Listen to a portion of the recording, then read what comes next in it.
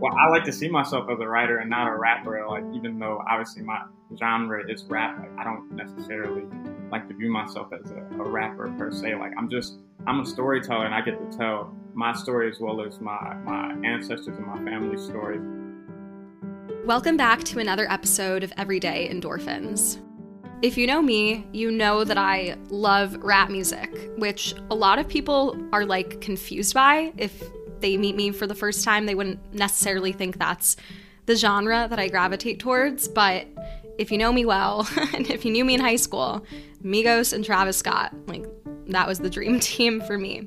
But we are not here to talk about Migos and Travis Scott. Maybe a little bit about Kid Cudi if you make it that far into the episode. What we are here to talk about, though, is Hugh Lee and how he got interested in rap music, the creative process behind producing, writing, and performing rap, and the relationship between mental health and music and dealing with adversity growing up in a pretty impoverished and dangerous neighborhood in the west side of Chicago. It was such a pleasure to get to sit down with Hugh and to hear about what's inspired him, how he's pushed through adversity, and what his plans are moving into now 2022.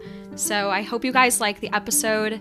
And before we get into it, I have a brief message from my sponsor, Anchor. Hi, Hugh. Thank you so much for coming on to the podcast. Thank you for having me. It's wonderful to get to sit down virtually with you in another, non-COVID world. Hopefully we'd be both in New York recording together, but super thrilled that you're on the podcast today. I listened to some of your music recently and really just it's super awesome. And I'm a huge rap fan, so to get to sit down with someone who's creative like yourself, produces and raps, I just think it's such an honor to get to chat today, and I'm super excited to have my listeners learn a little bit more about you and the power of music and mental health. Thank you for saying that. I'm glad you like it, and I'm glad to be here. I'm glad to be able to talk a little bit about the correlation between music and mental health. It's a big thing for me. Well, let's start right there. So can you share a little bit about how you got into music, how you got into rapping, and like the trajectory of your music career? Well, I think I was always into music, just based on my dad always being into music, but I never did it because I was always nervous that I would suck. And like my brother and my cousins, they would all rap all the time. And I would never rap. They were like, "Yeah, rap with us." And I'm like, no. Like, I'm awful. I know it. But as I got older, into college, which is when I really started rapping, it became like therapy for me. And so now it's just something I do as a therapeutic thing, or rather started doing as a therapeutic thing. But other people identify with it and are like, I feel the same way. So then it became like a thing that we kind of connected with, which is even better. Yeah. I mean, for me, writing is kind of, this therapeutic outlet that I have. I was a creative writing minor in college, and I don't know if this was a good thing or a bad thing, but I used my classes as self-induced therapy, where I would just write about things that were stressing me out or people that were stressing me out, and I'd use encrypted language to try to talk about something that was top of mind, and we would share our pieces in class, so I couldn't disclose any names or specific details, but there's really something to be said about the process of just getting your thoughts down on paper. I don't know if you feel that way when you're actually composing the music, when you're sitting down to write the lyrics, or if it's the flow that you feel when you're actually rapping or singing, that process of translating your story into words and sharing that in music. It used to be when I was writing it, but the problem with that for me anyway was that it was very hard to recapture that feeling that I had while I was writing it and then put it on a song, because then it just sounded like when you're giving a speech in class and it's that's what it sounded like. So I just stopped writing altogether, and I just let whatever come out and just punch in, because it sounds more organic that way. And it's more honest because it's literally coming out kind of like free writing, if you will. And it's freestyling kind of. But with a lot of punches. So I have time to think about what I'm going to say, but it's just not written down. It's immediately think about it and say it as you think it. That way it's that raw emotion that you had in your thoughts, as opposed to waiting 3 weeks or 2 weeks to go record it. Wow. So do you just kind of sit down to like, I guess, record, and as you're freestyling, like you're thinking, and it's just, is it this like long process where you're kind of slowly developing the song? Well, I kind of take the notes from like the greats like Kanye and specifically him because he's the one who I saw do it the most. Where it's like I'll have a beat and I'll just do like top lines and melodies. So like I'll know that I want it to be like da da da da da da da da da, but I won't. I'll record it in my voice memo so I know exactly the cadence of it, but I won't have any words. That way, when I go in there, all I need to memorize is how I'm going to say it, and whatever words come out, they just come out. I find the creative process so fascinating because like I cannot freestyle. It's like I just cannot. It's hard for me to like think on my feet like that, and I do not have that sort of like creative talent. But you know, rap in particular is so interesting because there's a lot of rappers out there that I think produce really quality music, like really quality content. And if you listen closely, there's such a beautiful meaning behind what they're writing about. Like Kid Cudi, for example. Like if you really listen to his lyrics, it's like insane. But then there's other rappers out there like 6ix9ine or whatever, you know, however you pronounce. Like I actually wrote a paper about him in college, and it's interesting. But like, you know, Um, he has very vulgar lyrics, and it's there's a lot going on there that, you know, if you just kind of take away the lyrics and you listen to the melody, it's kind of like shouting. And you know, I can understand why some people do like his music. Like I can understand that. But if you compare like Kanye and Kid Cudi to him, or like maybe another, like I don't know what they call those rappers, not SoundCloud rappers, but like I guess he is kind of one. Yeah, there's, drill, you can tell that a drill. Yeah, he's like you a know, drill some SoundCloud songs are rapper. really backed by like emotion and you know, really Mhm. like poetry in a way. I would not say that 6ix9ine has very poetic lyrics, but in your case, I would love to like talk a little bit more about the inspiration behind your music and what experience you draw from to write your music about, and kind of how you got into songwriting and performing and everything. First, it's funny that you mentioned Kid Cudi because like my mixtape cover, even though everyone calls it an album, but my mixtape cover for The Younger I Get, it was actually inspired by Kid Cudi. It's like the first project where I thought that like you could be emotional and like sensitive and really expressive in music because like when I was in middle school, all you heard was like gangster rap. You didn't hear like people being sensitive. Drake was kind of just coming out. Even then, he was just singing for women. He wasn't necessarily talking about his own things. Whereas the first project I heard like that was Man on the Moon 2. So if you kind of put The Younger I Get right next to Man on the Moon 2 album cover, they're like the exact same. It's the same pose. It's the same kind of backdrop. It's the same clothes and everything, except he has like the jacket on, and I just have the vest and the tie with the shirt on, but I don't have the jacket on. But it's the exact same kind of thing because I did that intentionally just for Kid Cudi. Oh, I love that. I need to like look at that again because that totally like slipped my mind. But he is really like, he's very open about his mental health struggles, and you can clearly hear it in the music, especially in Pursuit of Happiness. I think that's a very powerful song. It's fascinating because a lot of rappers like have suffered a lot of mental health issues and are very open about it in their music. And I feel like often the music kind of masks the meaning behind the song because, you know, everyday people just listen and it's a catchy tune or it's something they can hum along to. But we're not super intentional about like what the lyrics actually mean. Like we're just kind of mindlessly listening. But if you take a minute to like step back and think, there's some pretty dark stuff in there. Yeah, and it's funny because like when I first started rapping, I was just rapping, and it was just like making songs that I thought would be good or whatever, whatever. And after I started taking it seriously, and I started learning more about branding, it's like how did I want to brand myself, and I had to think about the fact that hey, I'm gonna have to perform these songs multiple times, maybe 6, 7 times a week.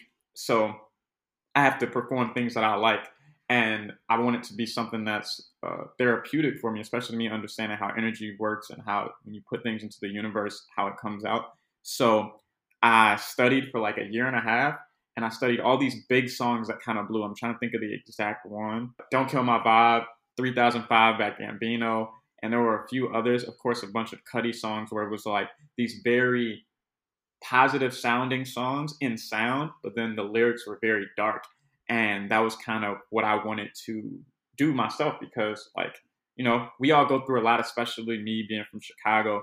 And I think anywhere in the Midwest, Northeast, that kind of like late August through like February when seasonal depression starts to hit, it can be really big. And but I didn't want to like lull everybody with like depression 24/7. So I was like, I'll put these depressing kind of sounds or this therapy for myself on these really like positive sounding beats. So like with the exception of Dead Poet Society, like all of my songs, I usually have one that's just like overtly dark, but for the most part, all of my songs have like a positive sound to it, but it has like a darker in the lyrics kind of thing to it. And I try to keep that kind of going so that I can have my therapy. It's why I don't really listen to my own music, because it's like, or when people try to play my music around me, it's like if you're reading my diary in front of me, because it's like I'm so honest, I'm so brutally honest in the music. It's like I don't want to hear it that much, like outside of when I'm recording or outside when I have to perform it, because that's the therapy. But I don't want to be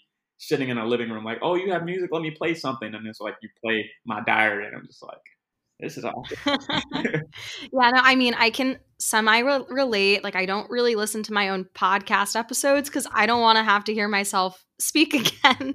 Like, it's a little too close for comfort. But there is something to be said about the irony behind like listening to quote unquote depressing music, or like music with lyrics that are a bit more melancholy, to like get yourself out of a sadness or a funk. And especially with this whole seasonal depression thing, obviously, it's a real thing. And in the Northeast and in the Midwest, like when it gets dark at literally 4 o'clock and your day feels like it's finished all of a sudden you blink your eyes and the day's gone.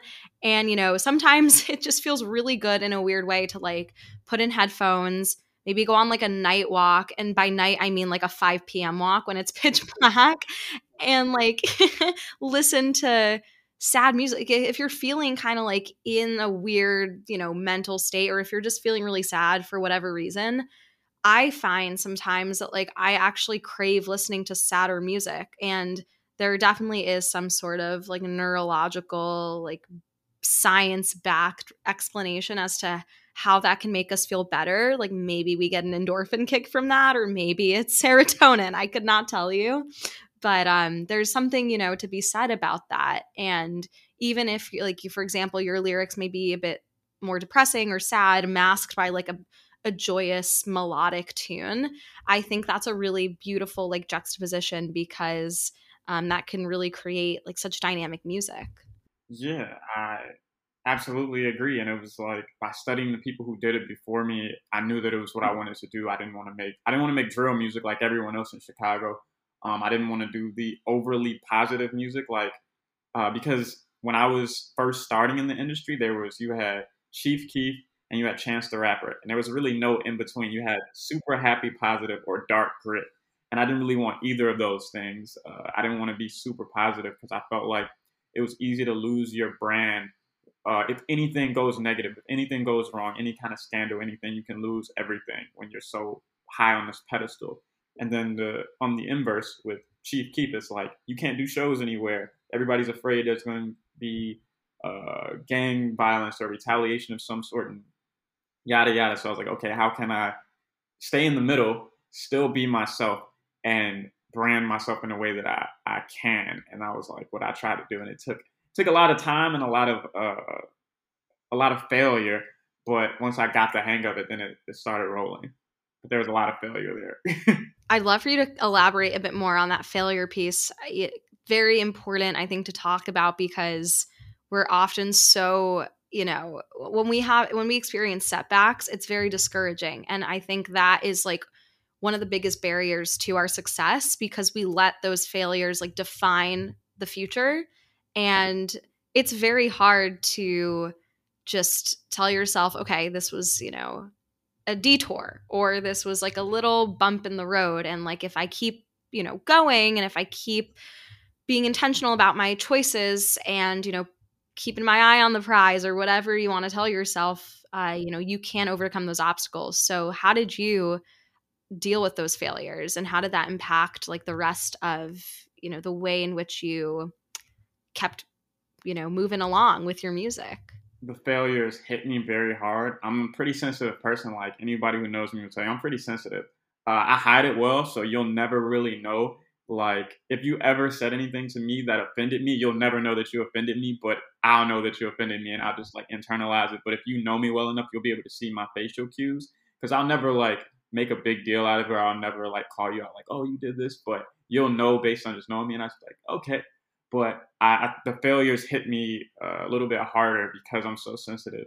So it made better music for me, but I felt like it made me angrier.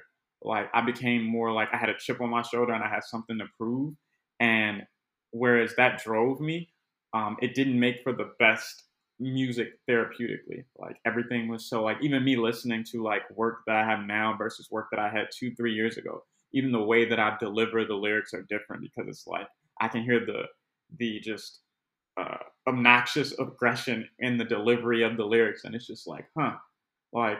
And I used to mistake it for energy, like, oh, that's just high energy. But then I have high energy songs now, and it doesn't come off aggressive. It comes off more, I don't want to say stoic, but at least less like angry. And so I think that kind of rage fueled me to keep going because I wanted to prove people wrong, especially being that none of my friends like my music. So that was a big thing. Like none of my friends like my music at all. Not a single one. They would all say, I don't like it. I don't like it. I don't like it. Like, and that was a big thing for me too. So I just had to keep going and try to make music that didn't compromise what I personally liked to gain the approval of my friends, but still do something to improve. So there was that where I don't have a pure support system, which I kind of counted as a failure. And then every time I was trying to like plant a seed here, plant a seed there, it wouldn't really pan out because there's not really any opportunities in Chicago like that. There's no major labels in Chicago. There's no recording studios, or not. There's no recording studios in terms of movies in Chicago. There's maybe 5 or 6 of them, or at least when I was coming up, there were in terms of music recording studios. But they were so expensive, especially for me. Like I'm fresh out of college, paying $50 an hour, and I need to do a whole album is just insane. Like I can't throw $2,000, $3,000 down to record, and so it was such a difficult task for me. And more important than all of that, because rap has such a bad connotation in Chicago, I couldn't perform anywhere. Like I couldn't do any shows, like, oh, sell some tickets, couldn't do any of that. So it was like, literally, what do I do?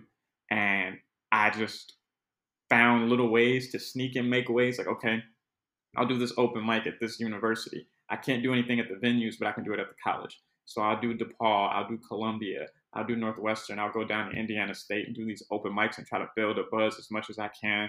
Blogs are a little bit bigger there too, so I was able to do that, like push to the blogs, make sure the blogs are picking me up, and through all of that, my people still didn't like my music, but there were random people in the world that were liking it, and I think the biggest failure that I had was my first tour. My first tour, I paid to be on Big Sean's Hall of Fame tour.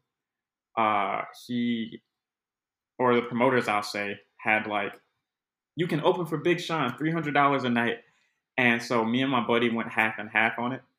Me and him used to make music together. So we had like all of our music together. So we performed together. So it's like, we did 10 days, $300 a piece. So it came out to like $1,500 each. And we were so new that we didn't even know about merch. So it's like, we weren't making any money back. We're spending money on gas to get to each show or Megabus because we're taking a Megabus or hotels. And then we pay obviously to perform, and we're not making anything back, and we're wasting like months of our time. And we're just like, okay, now the tour is over. What now? And on top of all of that, it'd be like Big Sean would perform at like 10 p.m. and we're performing at like 6:45. So there's no one there when we're performing anyway. So it's literally just like a waste of money. And I kind of count that as a fail, but I'm glad that I got that lesson because it taught me a lot. One, about being on the road, and two, just about how the industry works. And it's all, you have to treat it like a business before anything else, as opposed to just, oh, this is my passion and this is my craft. It's like, no, this is a business. If you want to do the music, let's just have fun, then you can work a fast food job and do music on the side. But if you want to be in this industry, you have to treat it like a business. And so I definitely say that was the biggest failure, just being so overzealous and so ambitious that we didn't do our homework for that.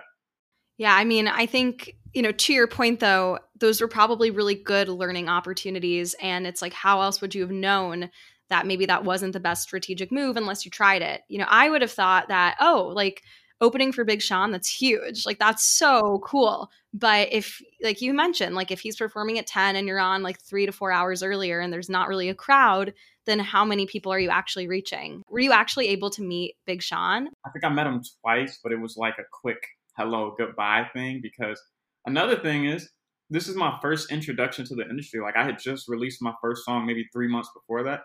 I didn't know there are a ton of other openers. Like, I'm thinking like, oh, we're gonna open. He's right after us. It's like, no, you're gonna open. There's like 8 other openers, and then he's going. And it's like, oh, this is different. And then I didn't know about bands. It's just us in a hey DJ, play our songs. Like, then Big Sean comes out and he's got a band and he's got smoke and he's got like pyrotechnics, and I'm just like, oh, there's another level to this, huh? Like, this is awkward. I know also earlier you mentioned that, your friends didn't really love your music and it's taken a while to really like grow into your craft.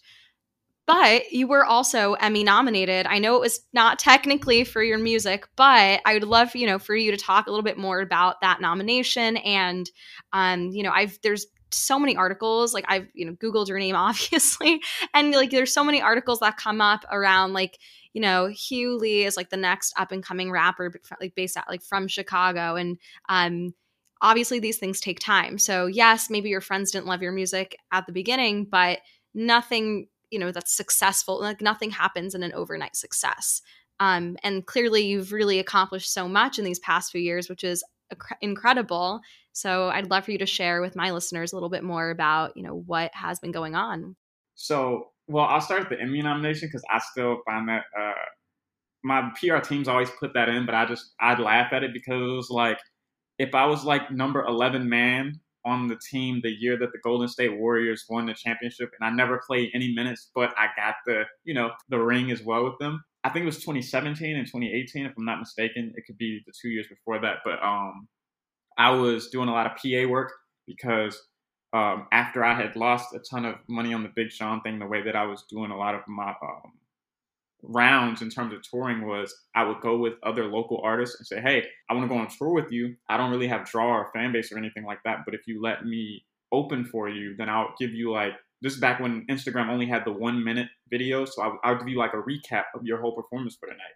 And so you don't have to pay me, just let me open for you.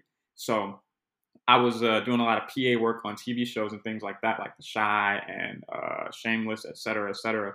And I got a gig doing PA work on American Ninja Warrior in Minneapolis. So I drive up to Minneapolis, 6 p.m. Well, the shooting starts at 6 p.m. because it's a 6 p.m. to 6 a.m. shoot.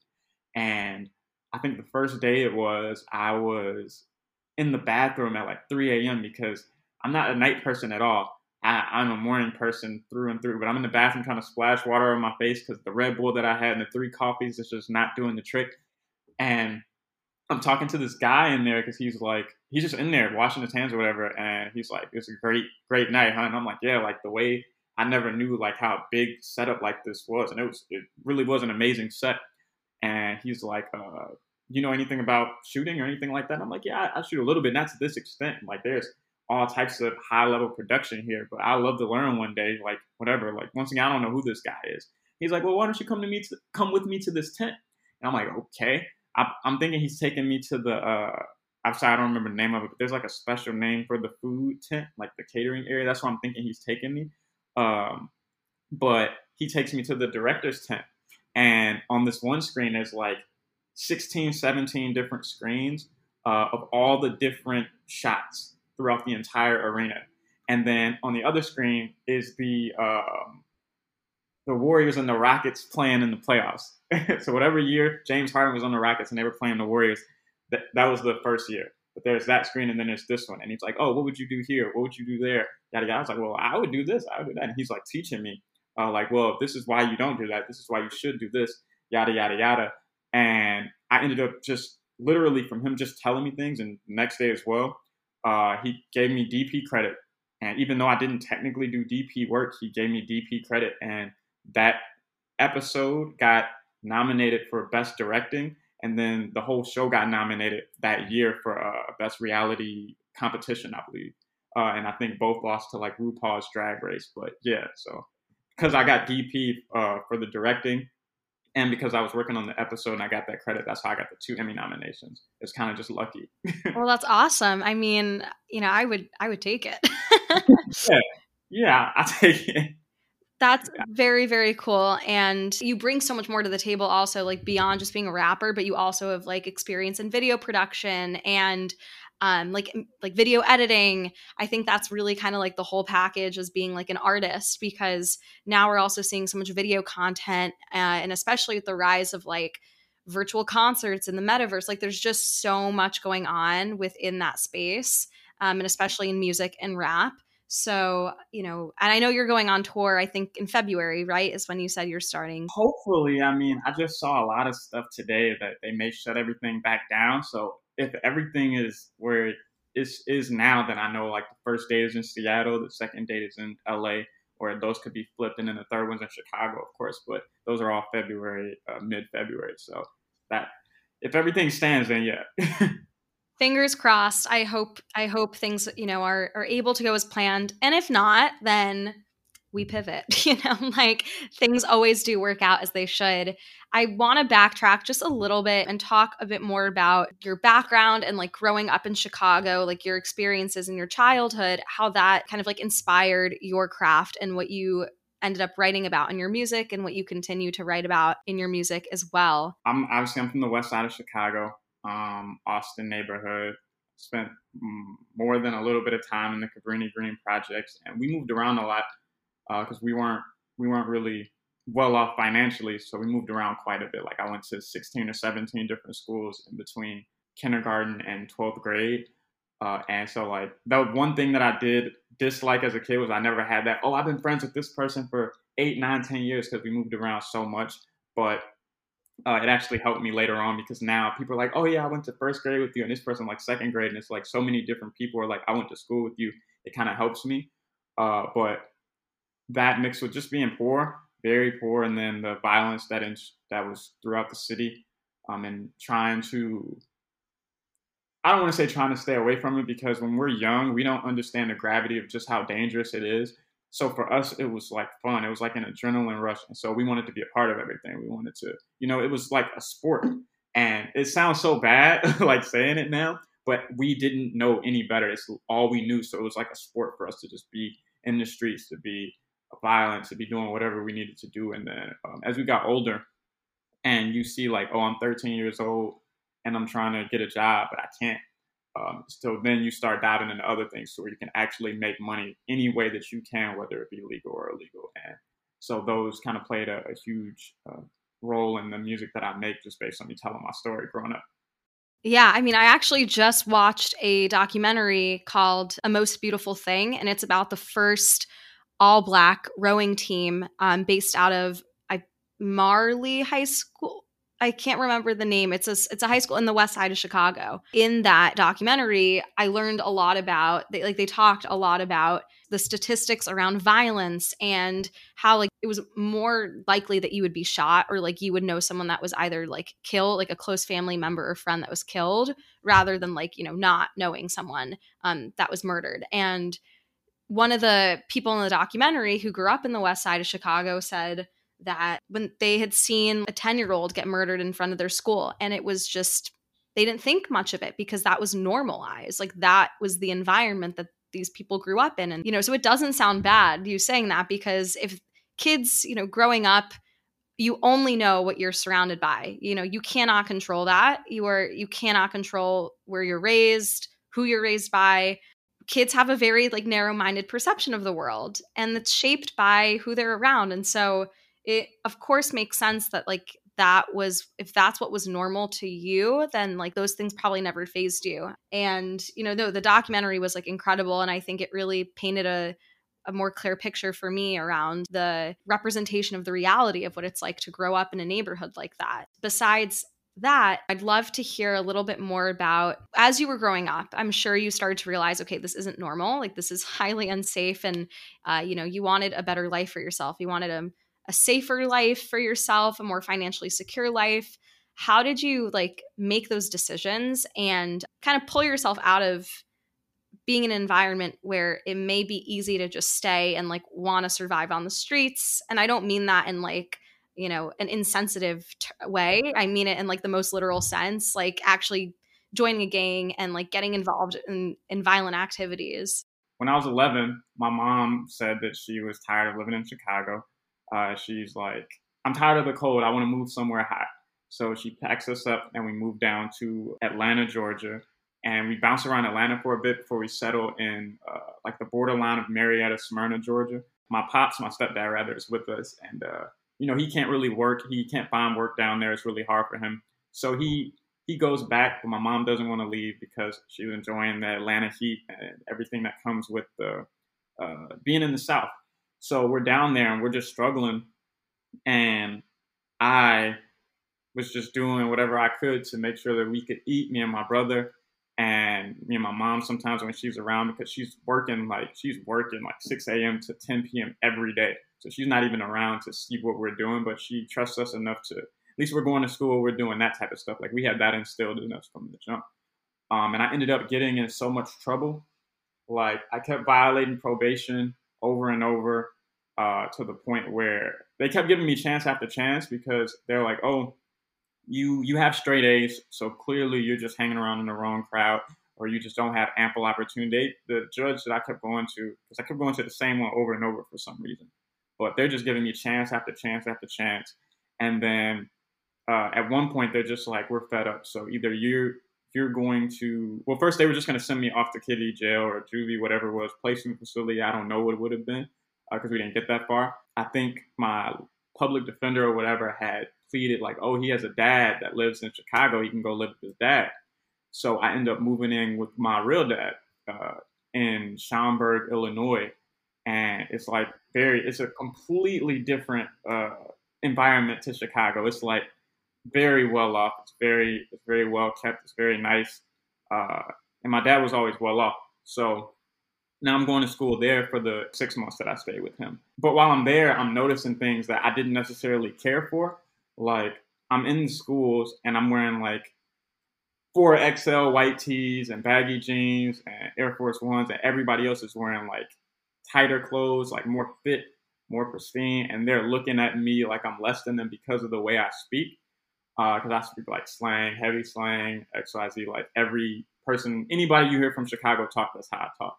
And it like, I didn't like the way they looked at me. I didn't like the way they treated me. It felt really bad.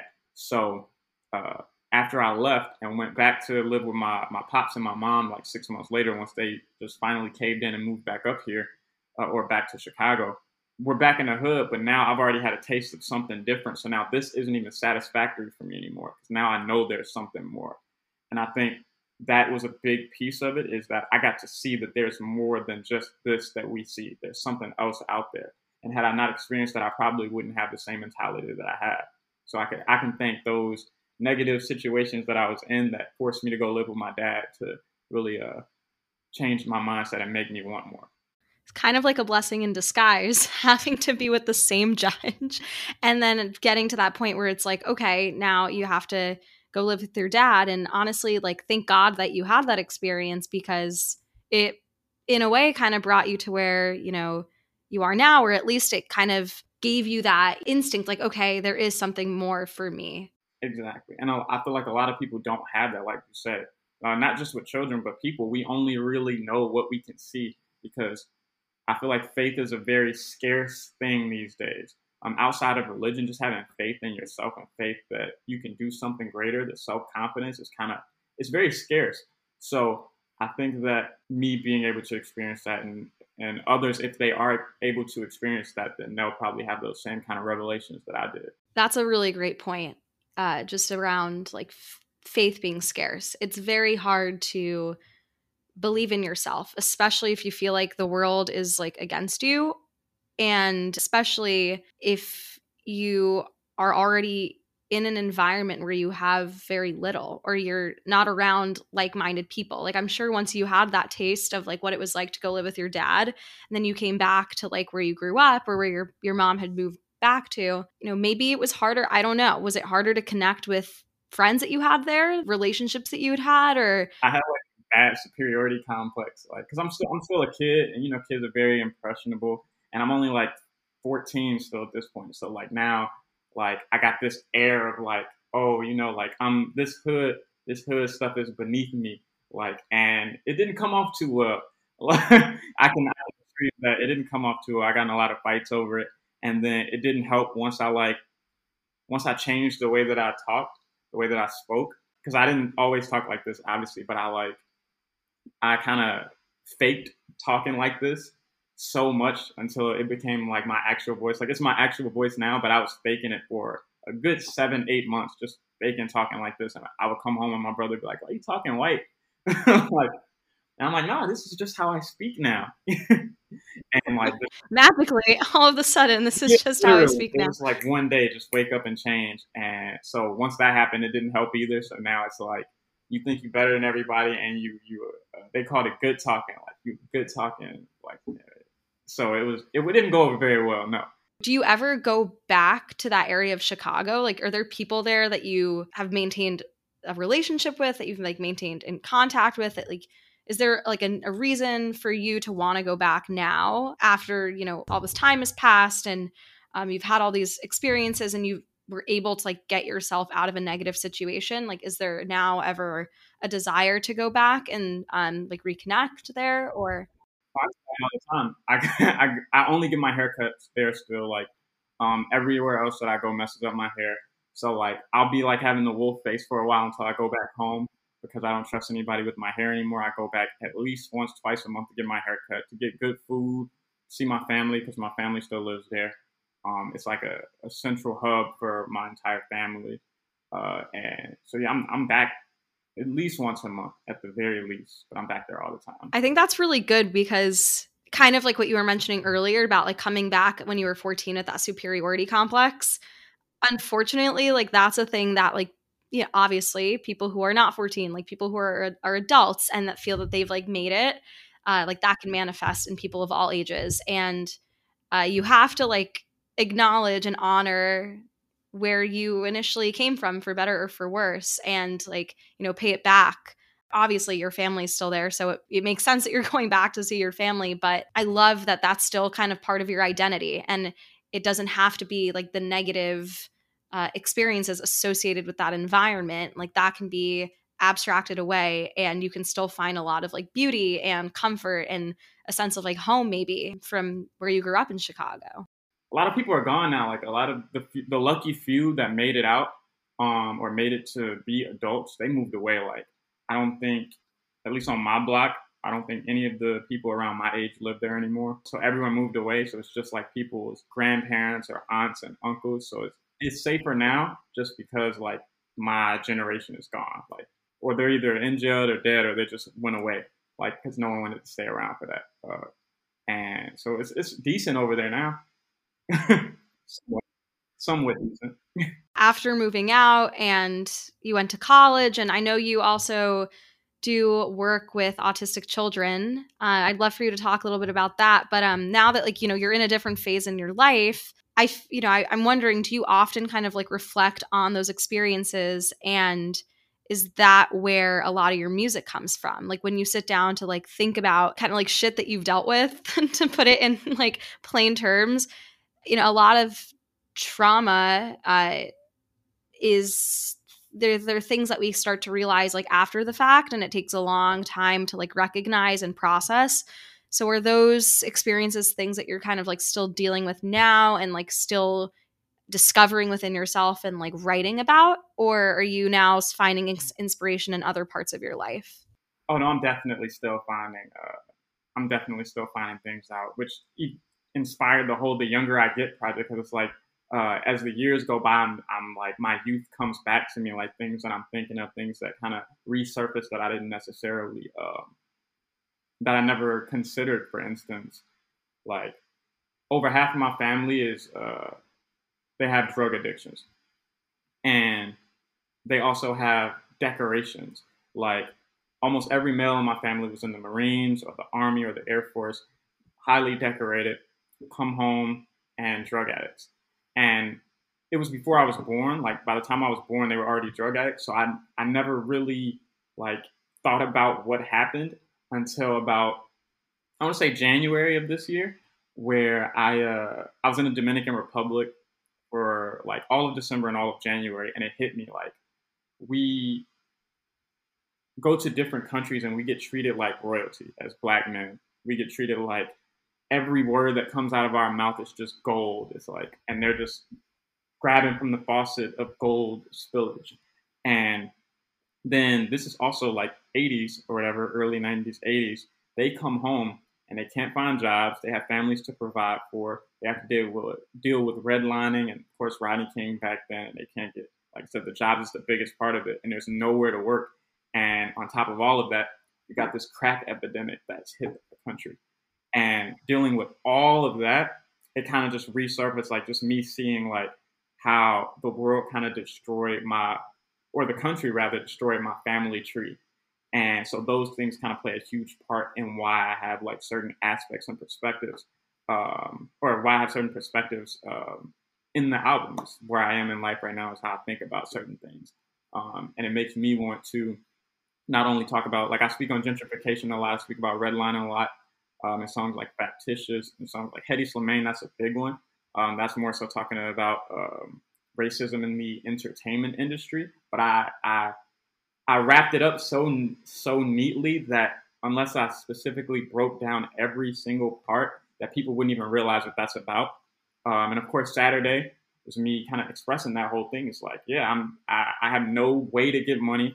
I'm broke. I can't provide for my family. So yeah, I'm having a Saturday. Like, like, but everything around me just looks green because I think that's the first line of the verse. Is like everything looks super green because it's like we're kind of given this dream that America is the land of opportunity, the land where dreams come true, like the on earth, land of milk and honey.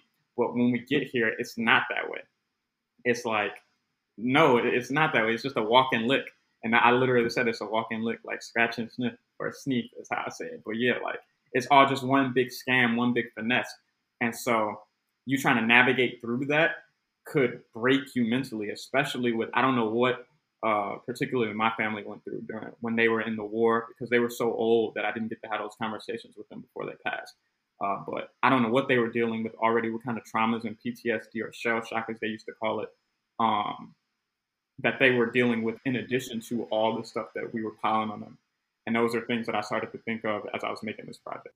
Yeah, I was also going to say like PTSD from, from combat, like being in the Marines or the Navy, whatever. Like we know that veterans definitely deal with PTSD. And of course, that can probably be a catalyst for drug use and, the list goes on. But I think that's just so beautiful that you're able to kind of intertwine all these revelations and like your perspectives on different topics and the way in which like the world is socially constructed, just like so many different ideas and thoughts that you have blended with like your own personal experiences, and your family and your childhood. Like you can kind of like neatly put it together in music. And when you take away the melody and the beats, it's like the lyrics, the bare bone structure, the foundation is poetry. I love that. Like I've listened to some of your music and I think that now I need to listen to it a bit like more deeply again after having this conversation,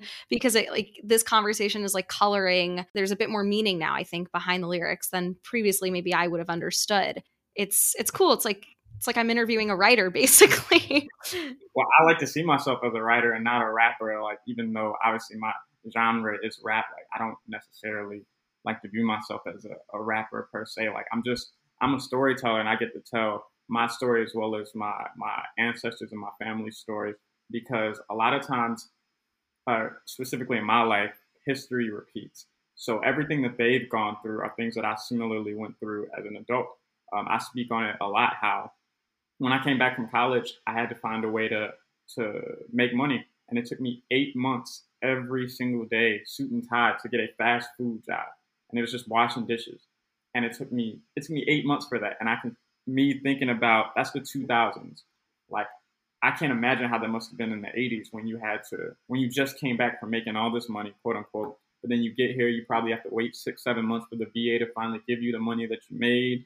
And meanwhile, you got babies crying and a wife looking at you like, you're supposed to be providing for me. And this is also back in the time of hyper masculinity, where, you know, that pride and ego just eats away at you. And we're kind of, I went through the same thing, not to the same degree by any means, but in a similar sense. And so me seeing that, it's kind of like it all comes full circle. History does tend to repeat itself. And I'm trying to wrap my head around the fact that it took you that long to find the most basic job. And like you just sharing that, honestly, like puts so much into perspective a lot of the opportunities that I myself had and like people that I grew up around have given to them. And so much, you know, we take for granted, whether or not you have a lot or you have a little. Like, you know, it's by nature we take things for granted when they're there, and then when it's gone we're like, oh shit, we start to appreciate things when we are lacking them because we realize we don't have them. And I just think it's important to like constantly reflect and be grateful for the things that you have, because there's always going to be someone out there who is less than you. It's easy to complain and it's easy to feel, you know, like, you know, complacent or pissed off or whatever, but when you really take a step back and like put your situation in perspective, there are so many worse things that are happening in the world. And no matter where you're from or where you're at, I just think it's an important practice to have, having that gratitude, taking time to reflect, because we can get so caught up in trivial things. And it's just a good reminder to have to like keep that perspective. And I feel like we as a whole, everyone kind of lacks the empathy that we used to have. Like no one wants to put themselves in anyone else's shoes anymore. Like, everyone's just like, well, as long as it's not me, it's okay. Like I fall victim to it too sometimes, where I'm like, well, as long as it's not me, it's okay. But you know, somebody does have it worse, and we don't even try to put ourselves in that person's position. Like, hey, they have it worse. What would I want to happen for me if I were the one in that position? You know, we just kind of like, oh, well, someone's got it worse, and keep it pushing. You know, and like I said, I'm guilty of it too. Yeah, and also like I think recognizing like that common humanity piece. Like we're all people at the end of the day, and there's a lot with our circumstances that we necessarily like cannot control, and we tend to make snap judgments about people based off the things that they like, these materialistic, you know, items that they own or people that they know or things that they've done. And it's, if you take that away, like if you take those external layers from everyone, like you're left with basic human emotion at the end of the day. Like the human mind works more or less the same across everyone, kind of. Actually, don't quote me on that, I'm not sure. But it kind of reminds me of that movie Trading Places, way back with Eddie Murphy and Dan Aykroyd, where it's like they make that bet where it's like, if we took this poor black person and put him in the corporate position that this well-off white man is in, and then take the white man and put him in the black position, like he's going to act exactly how he was acting. He's going to act the exact same way he was acting. And of course, it's Eddie Murphy, so they do it in a very comedic way. But it was the same thing. It's like, because we become comfortable to the environment in which we're placed, in my belief. So eventually, you're going to get used to it. Maybe not. Maybe right away there'll be a little friction because you know you're two different objects. But after a while, it's going to be cohesive, and you're going to fall into your role. And so I agree with what you're saying, where it's like at the end of the day, we're all, you know, think the same across the board for the most part. Yeah, I need to watch that movie. Now I'm interested. It's very funny. It came out in the 80s, like when Eddie Murphy was at his peak. Yeah, that's the problem. I'm so bad about watching quote unquote older films, which like the 80s is not that old. Like it's not ancient, but I always have trouble just like getting myself to sit down and watch. Like I watched Forrest Gump for the first time in lockdown. Like that's embarrassing, you know, like that's a classic. Why did it take me that long to watch it? There's still so many, you know, so many things I have to put on and on the list to watch. So that is now one of them. But aside from movies and pop culture references, this has been such an incredible conversation, Hugh. I could honestly keep going, but I don't know how long my listeners' attention spans are. But, you know, we might have to do a part 2 down the line. I would love that. I'm down for that for sure. And there's one final question that I have to ask you that I leave with every guest that comes onto the show. And that question is, what is something that brings you a bit of endorphins every day? I'm a Libra by nature. So like I've heard many times that we like movies and TV is like our kind of escape from reality. So for me, I have to like I have to watch an episode of something or some type of movie every single day, even if it's just like a clip of a movie on YouTube or something like that. I when I wake up, it's one of the first things I do as a form of meditation, because I recently found out that meditation is not just sitting and legs crossed and eyes closed. It's actually things like just getting your mind right in the morning, maybe watching something that brings you those endorphins. And so that's my morning meditation. It's like my little movie watching and stuff. I love that. That is like the best quote I've heard today. My morning meditation is watching a movie clip. Yeah. Yeah. That's awesome. I mean, like, I totally agree. And I think that's like a huge misconception about meditation, is like this idealistic picture of someone sitting cross-legged on a beach and gazing out into the sunset, and like they're totally zen and calm. And yeah, that sounds great, but that's not an everyday situation for me. Like I wish it was, but like it's about bringing that feeling into your day-to-day life. So like, what are small things you can do to feel that sense of calm? And it's kind of like tapping into that flow-like state. So, my morning meditation, I guess, is like, I don't know, I like making my bed. Like that makes me feel like I did something, productive. There's also other things, I guess, in my morning routine, but I love that. And I think that's a really cool answer. No one has said that before. I like the making bed. I've never heard that one. It's kind of boring, but it's good to get into that habit. It's whatever it kind of does for you, because what could be boring for me, like I literally just had this conversation with my brother yesterday where he's like, he doesn't like watching TV, he doesn't like watching movies, but his morning thing in that aspect is like playing video games before he like makes breakfast for his kids. So like, I don't like video games. To me, video games are kind of boring. But for him, he loves them. So it's like, whatever gives you that serotonin boost or whatever you need in life, it's like, go for it. Exactly. I love that. So Hugh, where can my listeners find you on like social media, Spotify, all the listening links, social media links, everything? Well, all the social media links, Hugh Lee, or the Facebook, Twitter, Instagram is @whoishughley. Or you can just find everything in one central location at librasneverlie.com. That would be the Spotify, the YouTube, the Instagram, Facebook, SoundCloud, whatever. So I'd probably say just go to librasneverlie.com, even though people are typing it out like Libras Lie.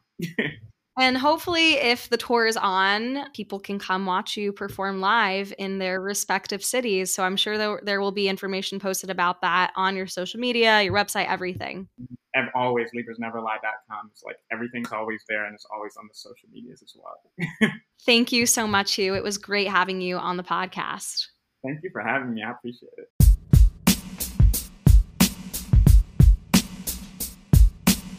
Thank you for listening, and remember to like, rate, and review this podcast on whichever listening platform you prefer. Don't forget to keep spreading endorphins and find things that bring you endorphins every day. See you next time.